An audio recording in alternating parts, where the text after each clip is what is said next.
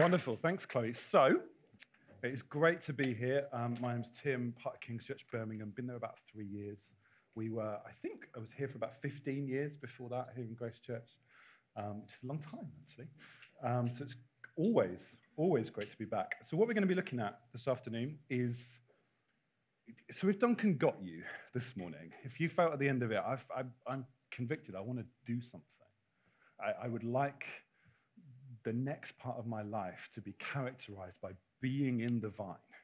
I want to know Jesus in a deeper, more full way than I have before. What on earth do you do next? It is what I'm going to at least try to help us think about. My aim by the end of this session, I think we're going to do about an hour and 15, which won't all be me talking, you'll be glad to hear, but is that you have an opportunity to decide on something that you can do next. A chance to go, right, my next step is going to be whatever it might be for you. And I would anticipate that there will be as many next steps as there are people in here. It's not that I'm going to say, you should all do this thing next. You're going to need to figure out what the right next thing for you is. And then maybe later, when we start to pray and worship together, might have a chance to seal that with God. But practically, how can we pursue Jesus? So, to start with, Paul, at the beginning of his letter to the Thessalonians, says, we give thanks to God always for all of you, as the church that he's writing to, constantly mentioning you in our prayers. He's talking about himself praying, remembering before our God and Father your work of faith and labor of love and steadfastness, or perseverance will probably be better. There's perseverance of hope in our Lord Jesus Christ. Work of faith, labor of love, perseverance or steadfastness of hope. It's kind of active. Do you notice that? Those are actions. And this is not really a thing I'm going to talk about today, but just as an interesting thought. That means, if you notice, that faith, love, and hope, they're not emotions, they're things you do, and things you practice, and things you get better at as you do them. That's a thought to go away and think about. But they're not, what Paul wants this church to do is repeat some things. What he wants them to do in the faith, hope, love, in the virtue that he'd like them to grow into is actions, repeated actions. He would like them to work at something. He doesn't expect them to become wonderfully devoted to Jesus by sitting there and waiting for it to kind of fall on their heads. Which I sometimes wonder if we talk a bit like that in church. We believe here that in all of our churches, that in worship, sometimes we will encounter the Holy Spirit and our lives will change in an instant. And yet it's also true that devotion to Jesus grows by doing things, grows by actions, grows by repeating the same thing over and over again. In Hebrews chapter 5, whoever the writer to the Hebrews is, it says, so I'm cutting right into the middle of an argument here, but he says, but solid food is for the mature. He's talked about some basic stuff that that all the church know, and encouraging to move on further. So for those who have their powers of discernment trained by constant practice to distinguish good from evil, or if you like, by habit. They're trained by habit to do the thing that he wants them to do there. That's the first thing I want to talk about. How do we become more devoted to Jesus? We're going to have to learn the power of habit. Think of earlier this morning when we were worshiping, and this wonderful theme came out of our worship about King Jesus. And then this sort of almost like harmony theme that cut across it, saying Jesus is our friend. How do you become friends with someone? How do you stay friends with them? I was just reflecting on this while we were worshiping. So thinking of one of my very best friends, a guy called Phil, who I can embarrass a bit because he's not in the room. So I can say nice things about him because he doesn't like it when I do that. So he is a wonderful man who prefers me and puts me before him continually. He's certainly my best friend in the city I live in. One of my absolute closest friends. We spend a lot of time together. The thing that has helped our friendship grow most is deliberately spending more time together and putting things like habits in the diary. So we have a bi-weekly catch-up where we watch some rubbish telly that we both enjoy. and we go on walks and we talk, whatever it might be that we're doing, but it's habit that's grown our friendship. I think we'll find it's the same thing with Jesus, that it's habit, repeated action, that will grow our friendships, grow our relationships, deepen our devotion. So let me tell you a story.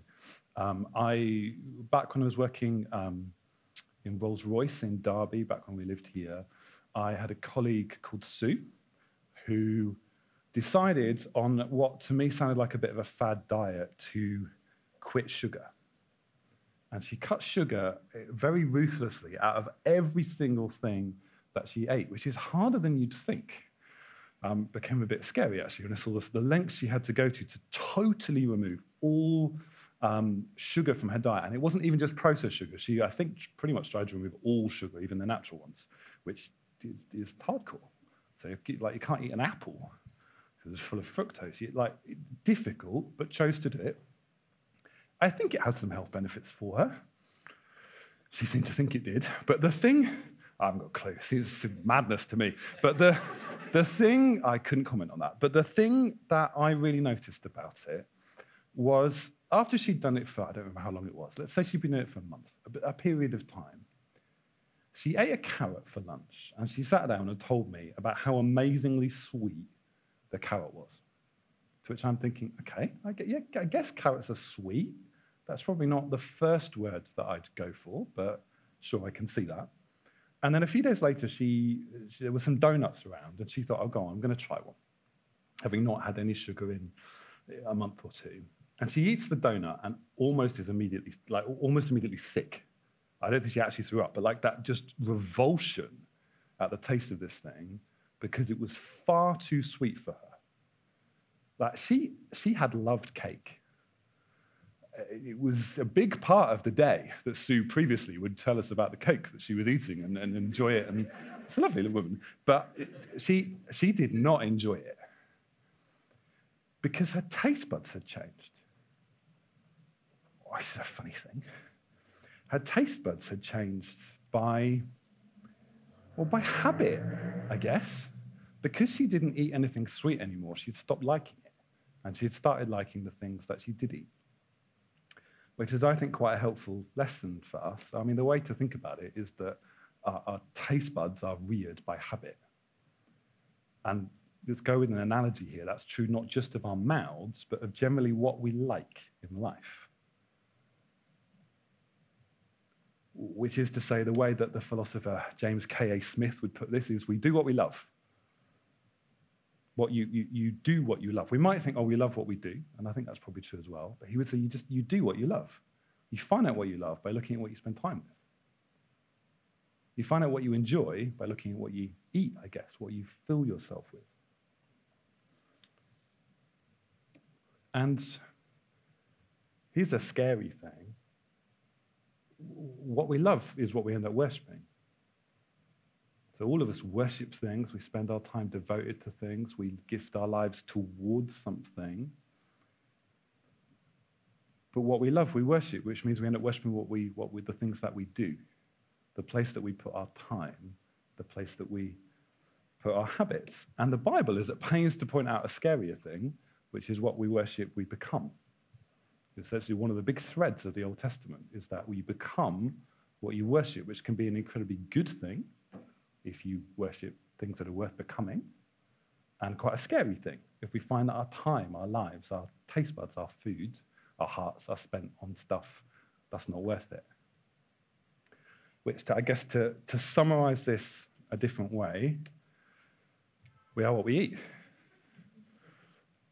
Like cakes become a cake. But like in every part of our lives, we are what we eat. We become what we do. So our habits, the things that we do regularly, which we have some control over, but it's also quite difficult to break a cycle that you're in, turn out to be the whole direction of our lives, turn out to be what we become. Which is to flip it around the other way. If you are saying, you know what, I want to be in the vine. I want to be a branch that's in the vine and bearing fruit. Well, we can work this backwards.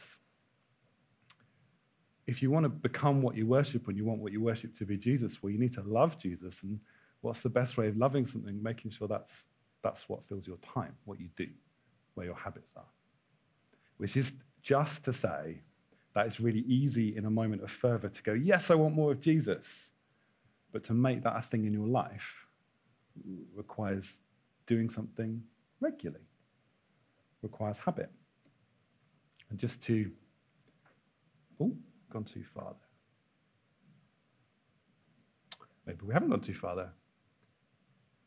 That's not going to do what I wanted to. Don't worry. We were going to see 2 Corinthians chapter 3, which says, now the Lord is the Spirit, and where the Spirit of the Lord is, there is freedom. And we all, with unveiled face, beholding the glory of the Lord, are being transformed into the same image from one degree of glory to another. For this comes from the Lord who is Spirit, which what Paul is, thank you. What Paul's saying is what I've been trying to say, that we become what we worship, or what we worship, we become. It's as we behold the glory of the Lord that we are transformed to be like him. As we look at God, we become like God. If we spend time with God, we become like God. You want to get in with Jesus, you have to spend time with him. You've got to put in some habit. Which is to say that if we want to be devoted to Jesus, we have to do something regularly. Devotion requires habit, or because it's more alliterative, devotion requires discipline. You have to do something again and again and again and again and again. Which is all well and good, and actually I suspect lots of us know that, and it sounds kind of heavy, and you think, oh my word, I was kind of excited about the idea of getting in with Jesus, and now you've told me I've got to put some discipline in my life and do something, and And also, we probably all have an image of what I mean when I say some discipline, and I suspect that may not be what I'm getting at. So in a moment, we're going to hear some stories from different people about their what you might call their devotional life, their life with Jesus, some of the habits that they have and haven't found helpful. And there'll be 3 stories, they're each different. There'll be some different things we can learn from them. No one is going to be telling you that you have to be them. And hopefully one of the things we're going to see is actually it's been quite different for each of these 3 people, some of the steps that they've taken. But all I want you to know is you will have to do something. You want to hold on to Jesus, you've got to do some holding. You'll have to actually take some steps to get there. Habit is powerful, and it changes us. The things that we do end up being the things that we become. So let's hear some stories. We're going to have Pip and Innie and Sam, who are hopefully all expecting to tell us some things. So if you could come up, we could give them a bit of a round of applause.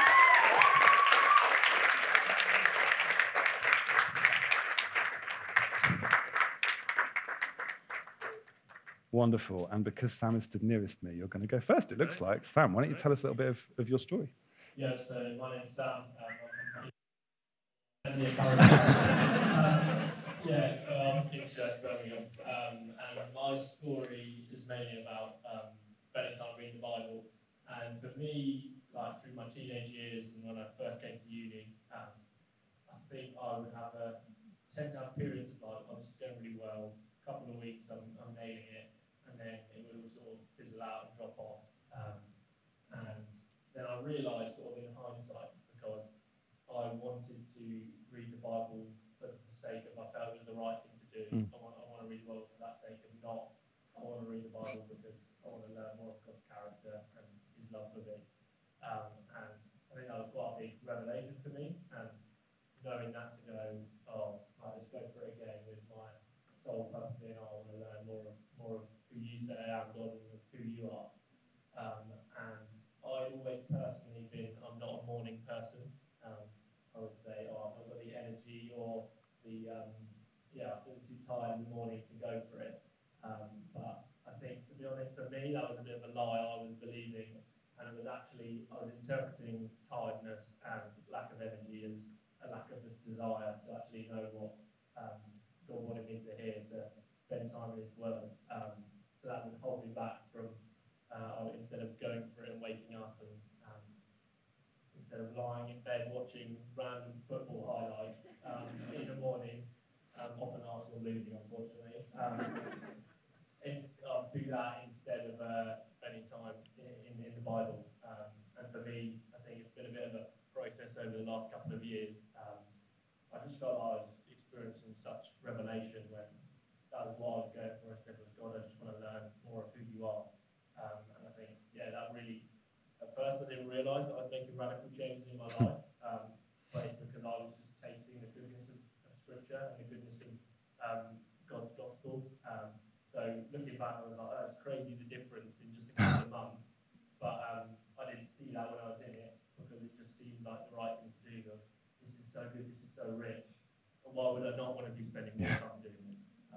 So it's a bit of my story. Wow, thanks, Sam.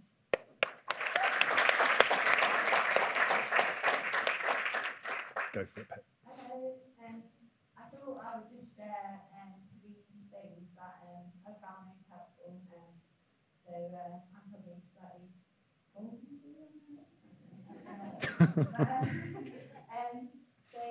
3 things I found helpful in my devotional life. First one, I watched a really helpful YouTube video a few years ago called "Where's Your Chair" by Bill Hybels. He's the equivalent of what I do, but basically he talked about finding a place where you feel comfortable and it works for you. So for a while, I loved walking. So I used to just go and walk, sit on a bench, really rain, but and then when I changed jobs, I used to drive. I used to work and sit in my car, read my Bible, and then recently I actually purchased a nice chair so I can sit and read my Bible there because I really liked it. So I wanted to spend time on it. So that's the first thing. And my second thing, when I was a teenager, one of my youth leaders said, "Oh, sometimes I go weeks without reading my Bible, or like a whole week, and I realized, I didn't read my Bible at all." Like now I'm like working, like genuinely sometimes like I get through the week and I'm like, not read my Bible this week. And I think it's been like having my youth leader say that to me right at the beginning. Like I always go back to it, and I'm like, there's actually so much grace for us. Like we're not disqualified just because like we go through a whole week and we didn't read our Bible. Like that's not what it's about. So that's really helped me as well. And then my third thing, especially since lockdown, I've just been finding it helpful to build other habits into my day. So I read my Bible in the morning, but then I've started listening to scripture in the car. So it's just another way to get the Bible into my day. And I've started, more and more, like different parts of my day, just trying to rely on God by praying. So I work in hospital, so every time I walk to the ward, I pray for the next part of my day, that God will be with me, that will help me. Every time I drive, I pray, well, God, will you keep me safe while I'm driving? It's just been something, I don't really know why I started doing it, but I just found it made me habitually more aware of God in my day. And I just found I was more able to hear his voice and hear what he was saying, because I was like giving each thing over. So those are my 3 things. Thanks, Pip.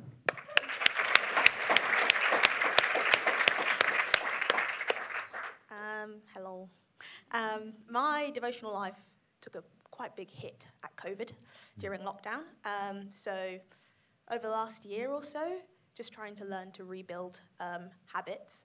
And I'm very much an all or nothing kind of person. So kind of like Pip says, when you don't read your Bible for a week, it's not 2 steps forwards and 1 step back. And it took me a while to realize that. I was like, I've not read my Bible for 2 weeks. That's 5 steps back. I'm back where I started. But that's not true at all. Like, Jesus doesn't take things away from us because we didn't read our Bible. So learning that grace was really helpful. And when I was really struggling, learning that corporate life, like corporate worship and corporate time with Jesus, is part of your devotional life. So on days where I'd really struggle to read my Bible or come to Jesus, sometimes going to church that week or going to home group was enough. Like, I didn't feel capable of doing other things, so it really helped to see that there is grace in maybe you struggle to pick up your Bible, that going to home group and reading the Bible with friends over a cup of tea and some Skittles, like, that doesn't detract from God's word. God's word is God's word. And learning to read it with friends. So some friends and I, Hannah and Claire, shout out, started reading it during lockdown together, which was really helpful because even if I didn't want to read my Bible, I'd be like, I've got to read Colossians 1 before Sunday. So it's helpful to have someone to keep you accountable when you're really struggling. And that really helped keep me accountable, which was really great. So yeah, I think that. Wonderful. Yeah. Thank you. Well done. Thanks, guys.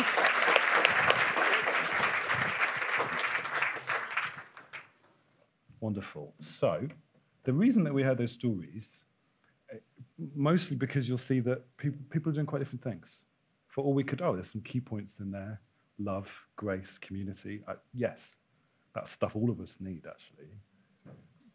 But everyone's doing something a bit different, which I think is helpful because I imagine most of us, if you've been around church a bit, hear something like devotional life, which is kind of Christian code, and you think, well, that means read the Bible and pray, to which we go, yeah, I guess that is what it means, but you picture that in a very particular way that might not work for you, though it might do. And the important thing is not that we do this in a particular way, because the Bible doesn't say you've got to get yourself a nice armchair and get up at 6 in the morning and sit and read the Bible for 45 minutes, even if that's what I do.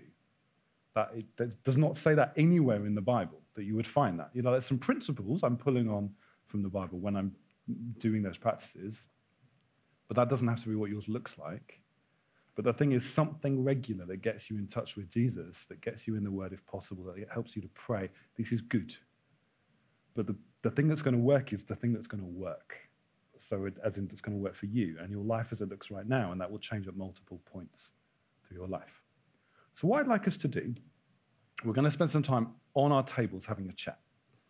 And I suspect that if you talked a little bit about different things that you do in your devotional lives, if you're willing to share, you would find lots and lots of different ideas.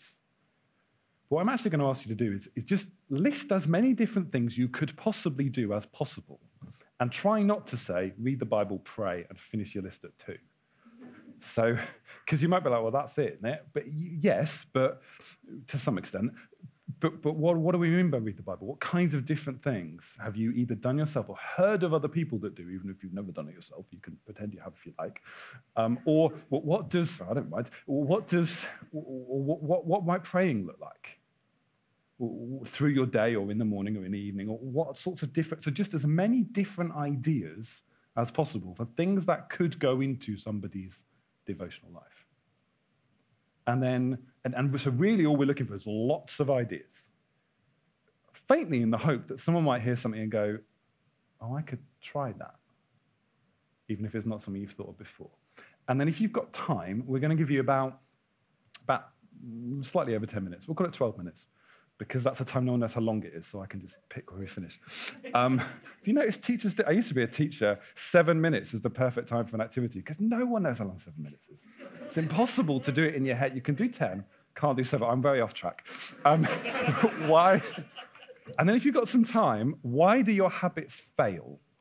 Because that's obviously the kind of the hidden thing that I've not talked about, is lots of you will have tried stuff before, and it's not worked. Or it worked for a bit, and then it didn't work anymore. What are some of the things that makes habits fail? But particularly, if you don't have time for the second bit, that's okay.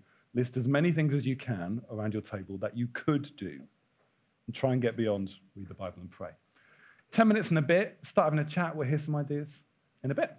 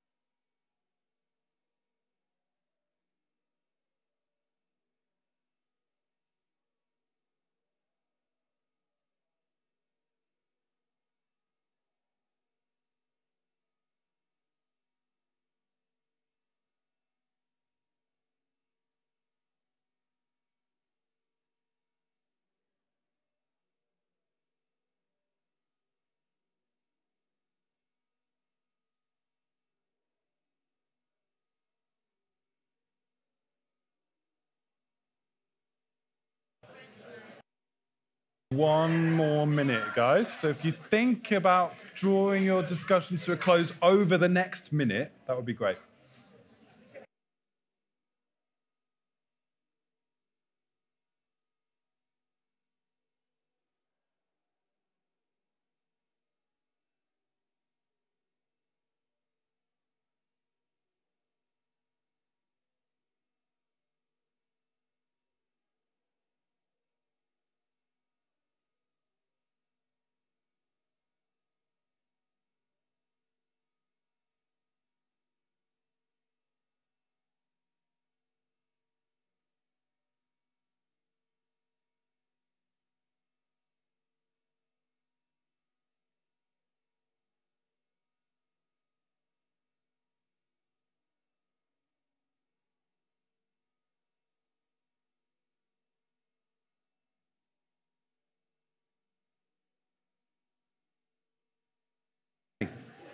So, if I could interrupt your discussions there, if that's all right.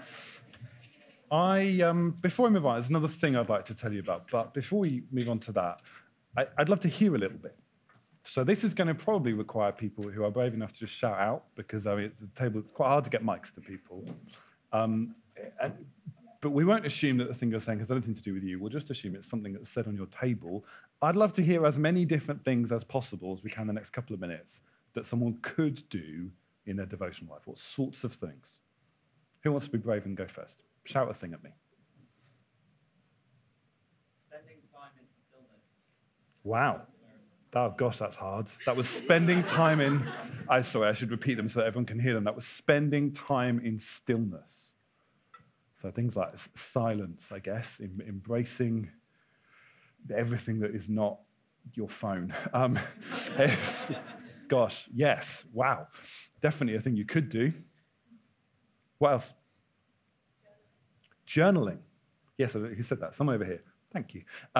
Yeah, journaling. So that could be lots of different things, but maybe like writing out your prayers or just your thoughts to process them. Yep. Worship or pray while you're waiting for things. So kind of regaining that space when you're in a queue or on the bus or whatever it might be, not pulling out your phone, unless that is in some way helping you worship or pray. Yeah, great. What else?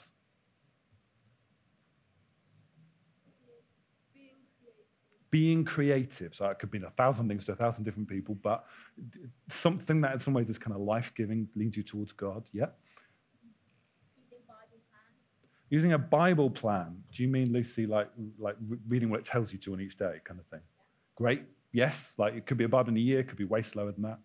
Could be way faster than that if you're up for it. I have a friend who once read through the Bible in a month. It did serious damage to their family life. I don't think they would do it again. But yes, wow, what a thing. Yes, whatever kind of plan you like. What else? Singing, yes. In all, whether that's in the kitchen or on the bus or, yeah, amazing.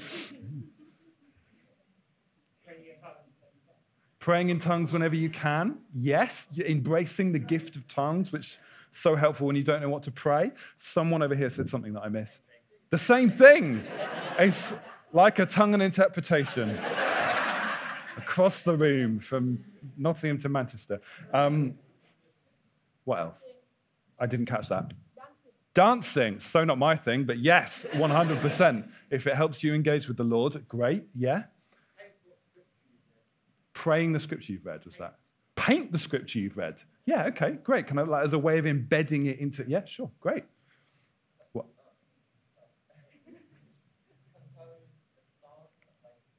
Wow, I mean, that was compose a song, which if you are that way inclined and have those gifts, 100% please do that. Yes. Reading and singing liturgy. Yeah, in our kind of church, that can feel a bit strange, but yes, Beth, that's so helpful. Kind of embracing some of the things that other streams of church would use. What? Reading your Bible at breakfast. I like it. So you're sat, I used to do that. So you're kind of sat and you've got your Bible open, you're eating your cereal. Yes, love it. Use the time. What else? Gosh, that was hard. Yes, being grateful. That's the kind of deep thing that will do good work in your soul. That is remarkably difficult to do, kind of learning thankfulness by deliberately thinking of a thing to be grateful for that day, even when everything feels mind-crushingly awful. Yeah. You'll learn something about my character in the way I put that, but yeah. What else? Reading Christian books. Yeah, definitely. Yeah, all sorts of different, there's obviously good and bad Christian books, but to be honest, something that's helping you towards Jesus, great. Listening to Christian podcasts or preachers. Sure, so listening to Christian podcasts or preachers, so taking time to listen to someone talk to you about Jesus, yeah, not a bad thing.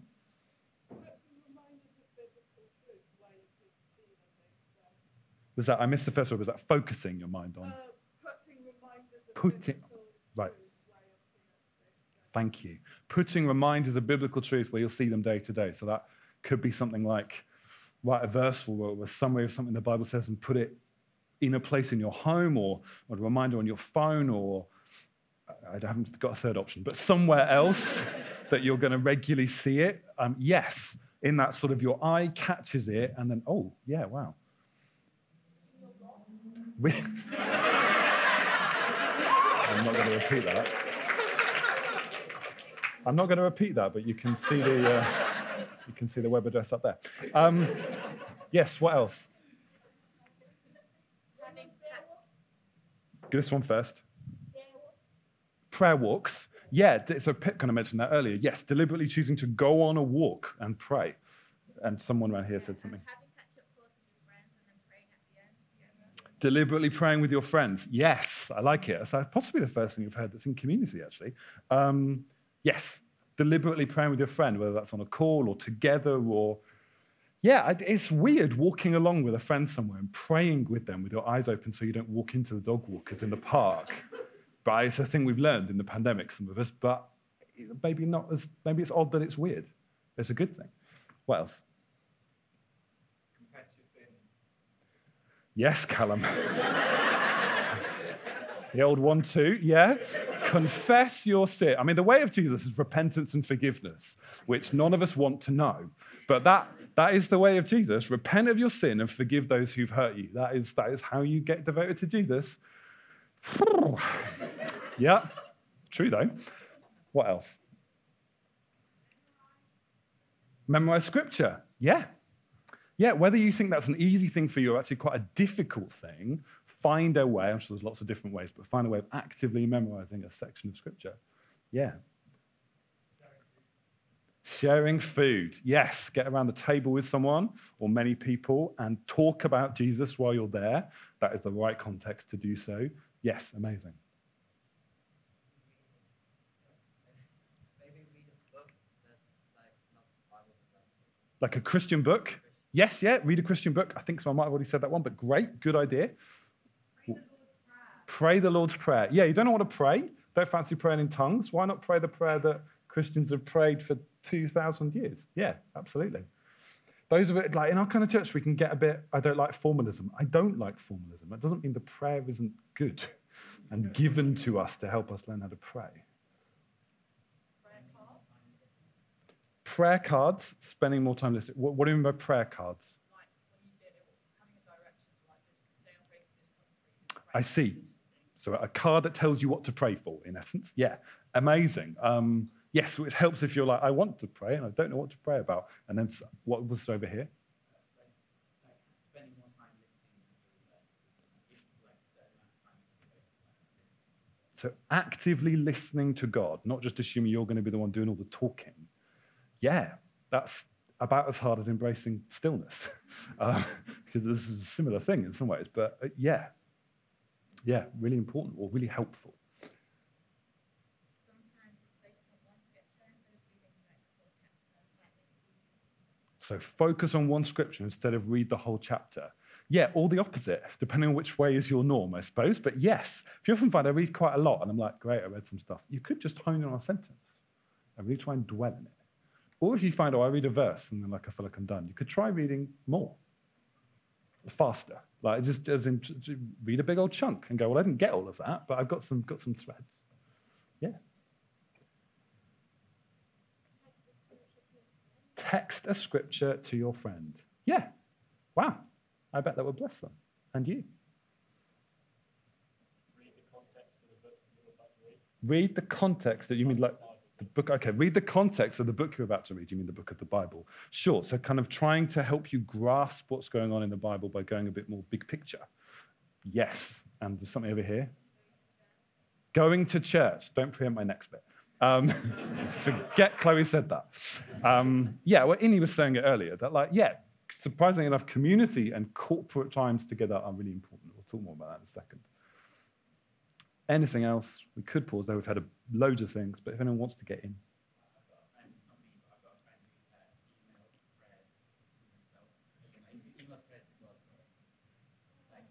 He emails prayers, so you have a friend who emails prayers to God. I guess that's like journaling. Everyone now wants to know. Everyone would like to know what the email address is so they could get in on that. So that in some ways, I like journaling in that you are writing a prayer, but I can see the act of sending it feels like, oh, it's gone there. You presume you just set up an email address to send them to or something. Wow, okay. Anyone else want to chip in? Tim. Tim said, submitting to your leaders. I mean, that is part of walking with Jesus, yeah. If only you would, eh?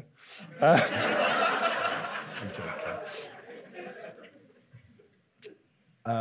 Okay, we have heard lots of things. I am sure there are more things we could say. What we are not saying is, you should go and do all of those important things. Though, I mean, if we're talking about confess your sin, we actually are saying you should go and do that one. But what we are saying is, there's more ways to be devoted to Jesus than just I should get my Bible and get up in the morning and read it and pray, though that is a good thing. So if for whatever reason that has not worked, you could try something else. You could try something else. Did anyone get to talking about why habits fail? Throw us a thought.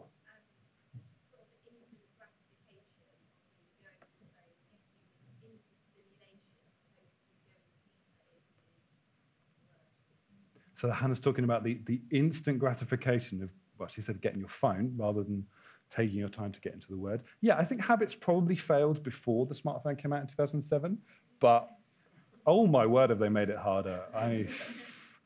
I have one, but sometimes I think I should throw my dopamine dispenser that I keep in my pocket into the fire. But don't get me on that one, because I will talk for a long time about technology in the Christian life. But yeah, that is definitely a challenge. We live in an instant age that expects instant gratification, that expects a bit of haptic feedback as the thing buzzes, and your devotional life is not like that. You do not get the instant hit out of the work you put in. That's true. That is definitely a reason that habits fail. A change in routine. Yeah, your life changes. Your habits might need to change with it. That's okay, by the way, that your routine changes and the things you did before don't seem to work anymore. You need to find new things to do. That's okay. You just need to find new things to do that work. Yeah, laziness. Yeah. That is sometimes the reason that our habits fail, because we don't really start in the first place. Yeah. Yes, we do not give them long enough to become habits. I actually think that's probably the biggest reason. There's, you could find as many numbers as there are psychologists, but some people say it takes 21 days to make a habit. No, sorry, 28 days to make a habit, 4 weeks. Other people say longer, which is to say that when you've tried something for a week and it's not embedded in your life, well, that's not really surprising. It takes a long time to make a habit, which means if you've done it for 5 days and then not done it for 2, your habit hasn't broken, your habit hasn't started. You just got to keep going.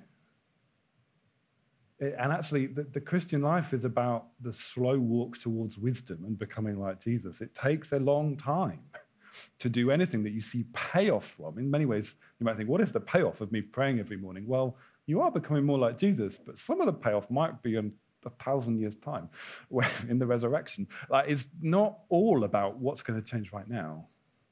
Yeah. Go on, Jade. Yeah.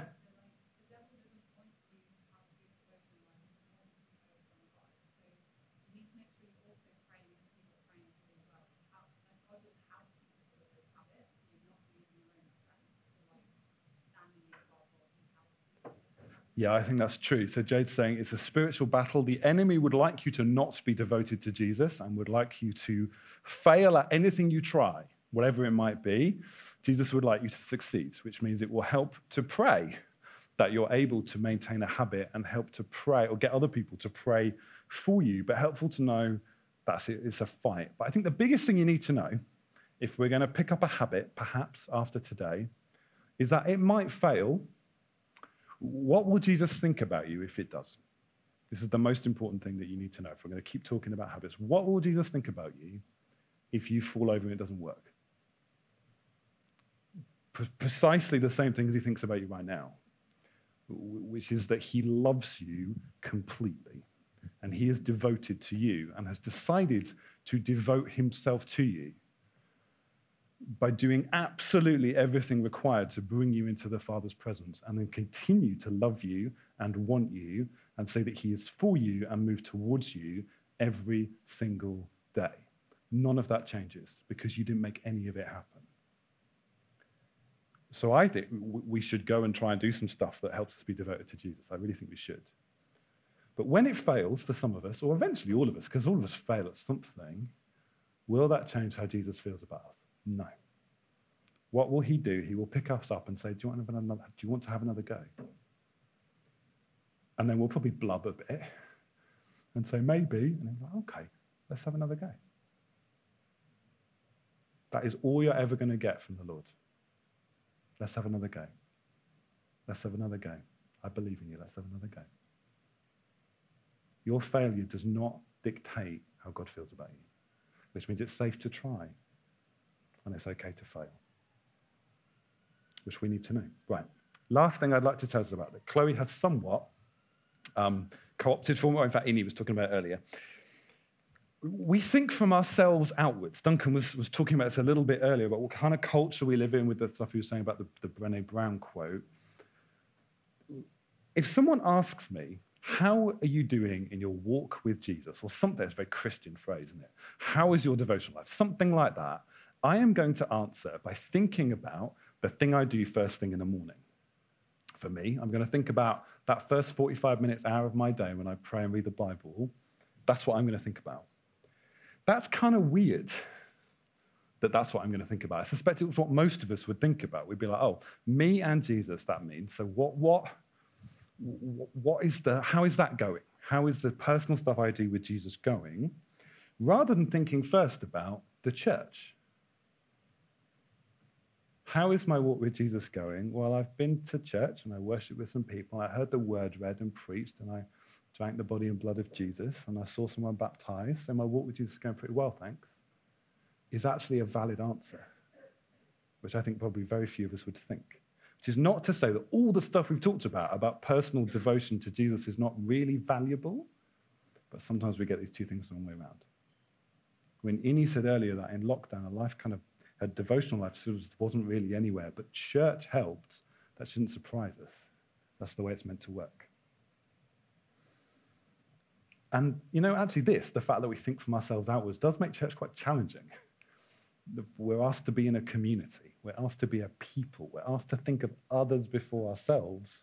Is culturally difficult. It's difficult for us. Later in the letter to the Hebrews from where I read earlier, it says, let us hold fast the confession of our hope without wavering, for he who promises faithful, and let us consider how to stir up one another to love and good works, not neglecting to meet together, as is the habit of some, but encouraging one another all the more as you see the day drawing near. It's the kind of passage that's been quite a lot in the last couple of years. Obviously, we've not been able to gather together and people trying to encourage people to come back to gatherings. I think we kind of hone in on that phrase about not neglecting to meet together.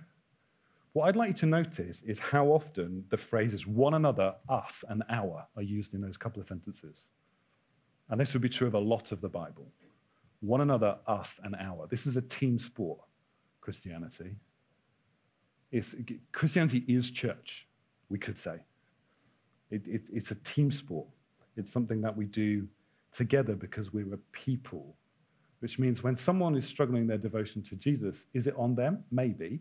It's also on us, and vice versa. We're supposed to help each other. We're supposed to buoy each other up. We're supposed to encourage one another. Some of the examples we heard actually were about doing things with other people. I'd really encourage all of us to push into those, whatever they might be. Reading scripture with someone else, texting scripture to your friend, whatever it might be, but things that are connected to other human beings will really help us to connect to Jesus. So there's this story that when I was a kid growing up in church in the youth group, often got told to answer the question, why do I have to go to church? Which is, because it's kind of dull. Which is, I mean, this church isn't dull, our church isn't dull, but the church I grew up in, it's the kind of question that got asked in youth group. Why do I have to go to church? Always told the same story about a young man who decides to stop going to the church and kind of falls out of the whole thing. And then, for whatever reason, goes to meet an elderly, let's say he's a pastor, older guy. And they go and they sit down in front of his fireplace. And he's like, well, why do I have to bother with this church thing? Like, I love Jesus. Why do I need it? And the guy takes a coal out of the fire and puts it on the hearth, and they watch it go out, and he says, well, that's you without the church. You'll go cold, you'll go dim. You need the church to stay hot, to stay alive, to keep following Jesus. That's the story I was often told. That's why you need the church. We need one another to keep ourselves alive. Which is okay. But I must admit, I tend to see it as a challenge. And if you feel like that, but I'll be all right. I can stay hot without them. I won't be like all those other bits of coal that go out. It's okay, but I must admit, it feels a little bit like it's missing the point. Which is, you might not have heard that story before, but which is, church isn't about being hot. It's not about being a light. It's not about being a really great Christian who's doing really well. Not to be a really good Christian, you need other people. Church is about meeting God. We come to church to meet with God because you meet with God in the people of God, in the temple of God. The same as it was in the Old Testament. It's just the temple now is you guys. You need the church to meet with God. And it's not, and I think this is important, it's not easier to be a Christian in the church than it is out. It's like, oh, you'll go dim and cold. It's not easier. Christianity is the church. Christianity is the church. Following Jesus means being in the church. Why is that? Let me tell you a bit of a story. Let's start right back at the beginning. Don't get too worried about how long this might take, but start right back at the beginning. Genesis chapter 2. Adam and Eve are in a garden, and they're walking with God in the cool of the day and enjoying his presence. And Adam has been given a commission to be a king, to go and subdue the earth and to fill the earth and to rule over the earth. At the moment, they're in the garden in Eden, and maybe his rule probably doesn't extend much beyond that, maybe as much to the land of Eden, but certainly not beyond. There's a sense in the chapter of there's more to do. There's a world here to come and to take and to tame and to rule and to love. And there's the king, Adam, and then he's got a bride, Eve, who is taken from his side as he is put to sleep. And it goes badly, as I'm sure we all know the story. Adam chooses to take rather than wait to receive. He was also going to eat of that tree one day, but sometime later. He chose to take from the tree of wisdom rather than waiting to receive. And then Eve is given a promise that somehow this is going to get fixed from the seed that will come from the woman. And then fast forward, let's not go through the whole story of the Old Testament, which kind of basically is an expansion of that story, but fast forward to another garden, perhaps not that far away geographically, but another garden, where a man on his knees who sweats blood says, oh, no, I will wait to receive, I won't take, not my will, but your will. So he does the opposite to Adam. And so because he does the opposite to Adam, he is put to sleep, if you like, killed, and out of his side is taken, a bride to replace the first bride. So we have a king who's dying and a bride out of his side as his blood makes the church. I don't know if you've thought about it in those terms, but that's the story of Scripture. Which is to say that the church is the point. Let me connect those dots for you. Who is the bride that Jesus has? Who is the Eve to his Adam? The New Testament tells us that the church is the bride of Christ. What would have happened if Adam had done well? And have you ever thought about that? What would have happened if Adam had done well? What I think would have happened, we had guessing a little bit, trying to discern from Genesis chapter 2, but what I think would have happened is that heaven would still have met earth and the Christ would still have married the bride, the people of God. As in, God's plan was always that heaven would meet earth and God would marry humans. Because that's what we're told is going to happen in the distant future. Heaven will meet earth and God will marry his people. The whole purpose, as far as it seems, for what God is doing is he wants to make more of his son, and he wants to make more of his son by gathering a people who look like his son for his son to marry the church. The whole point of God's grand narrative is the church. It's for his people. There is no being with Jesus outside of that. It's about the bride. To make the point, right at the end of history, what's going to happen? Then I saw a new heaven and a new earth, for the first heaven and the first earth had passed away, and the sea was no more, thank goodness, because the sea in Revelation is evil. And I saw the holy city, New Jerusalem, coming down out of heaven from God, prepared as a bride adorned for her husband. This is the church. In the symbol language of Revelation, this is the church coming down from heaven, prepared as a bride, and I heard a loud voice from the throne saying, "Behold, the dwelling place of God is with man." This was the mission, this was the point, that God would come and live with men.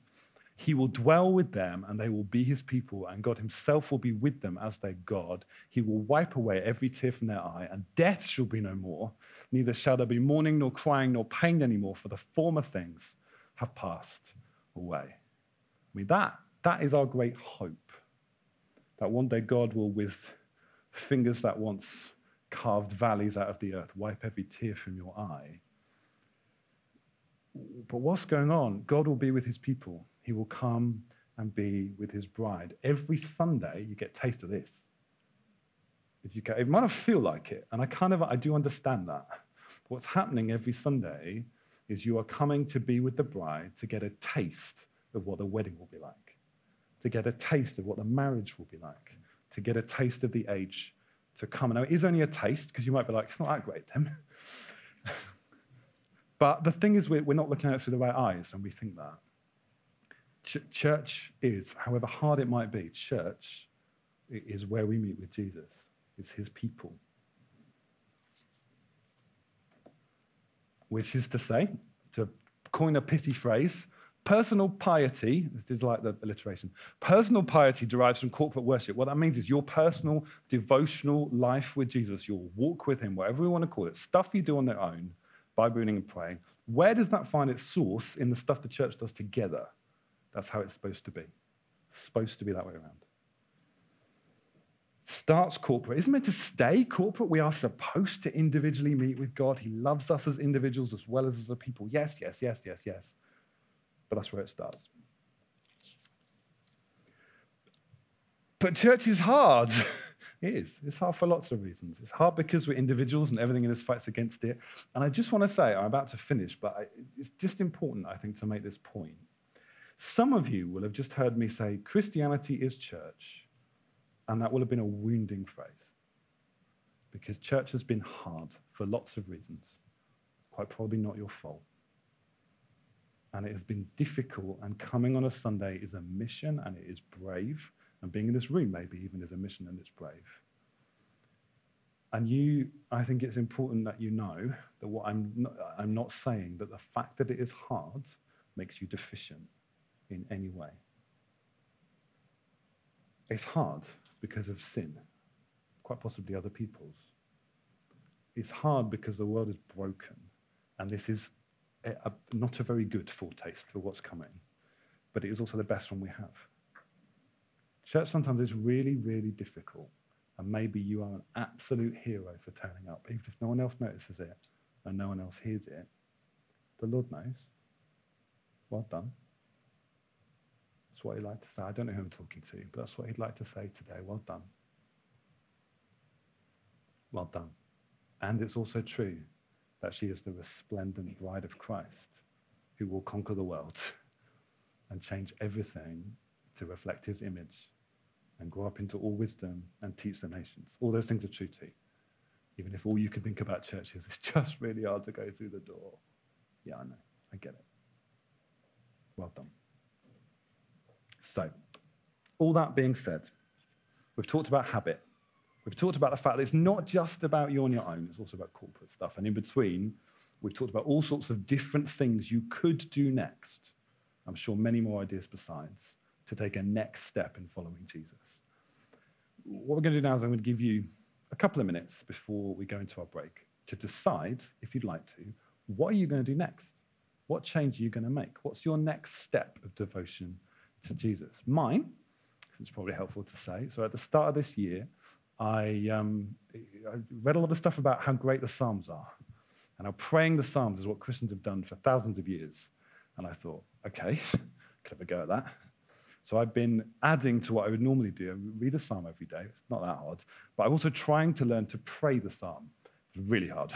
Don't really know what I'm doing. Couldn't really describe to you quite how that works yet, except I am finding remarkably wonderfully that my emotions are very often reflected in the text that I'm reading, really helpfully.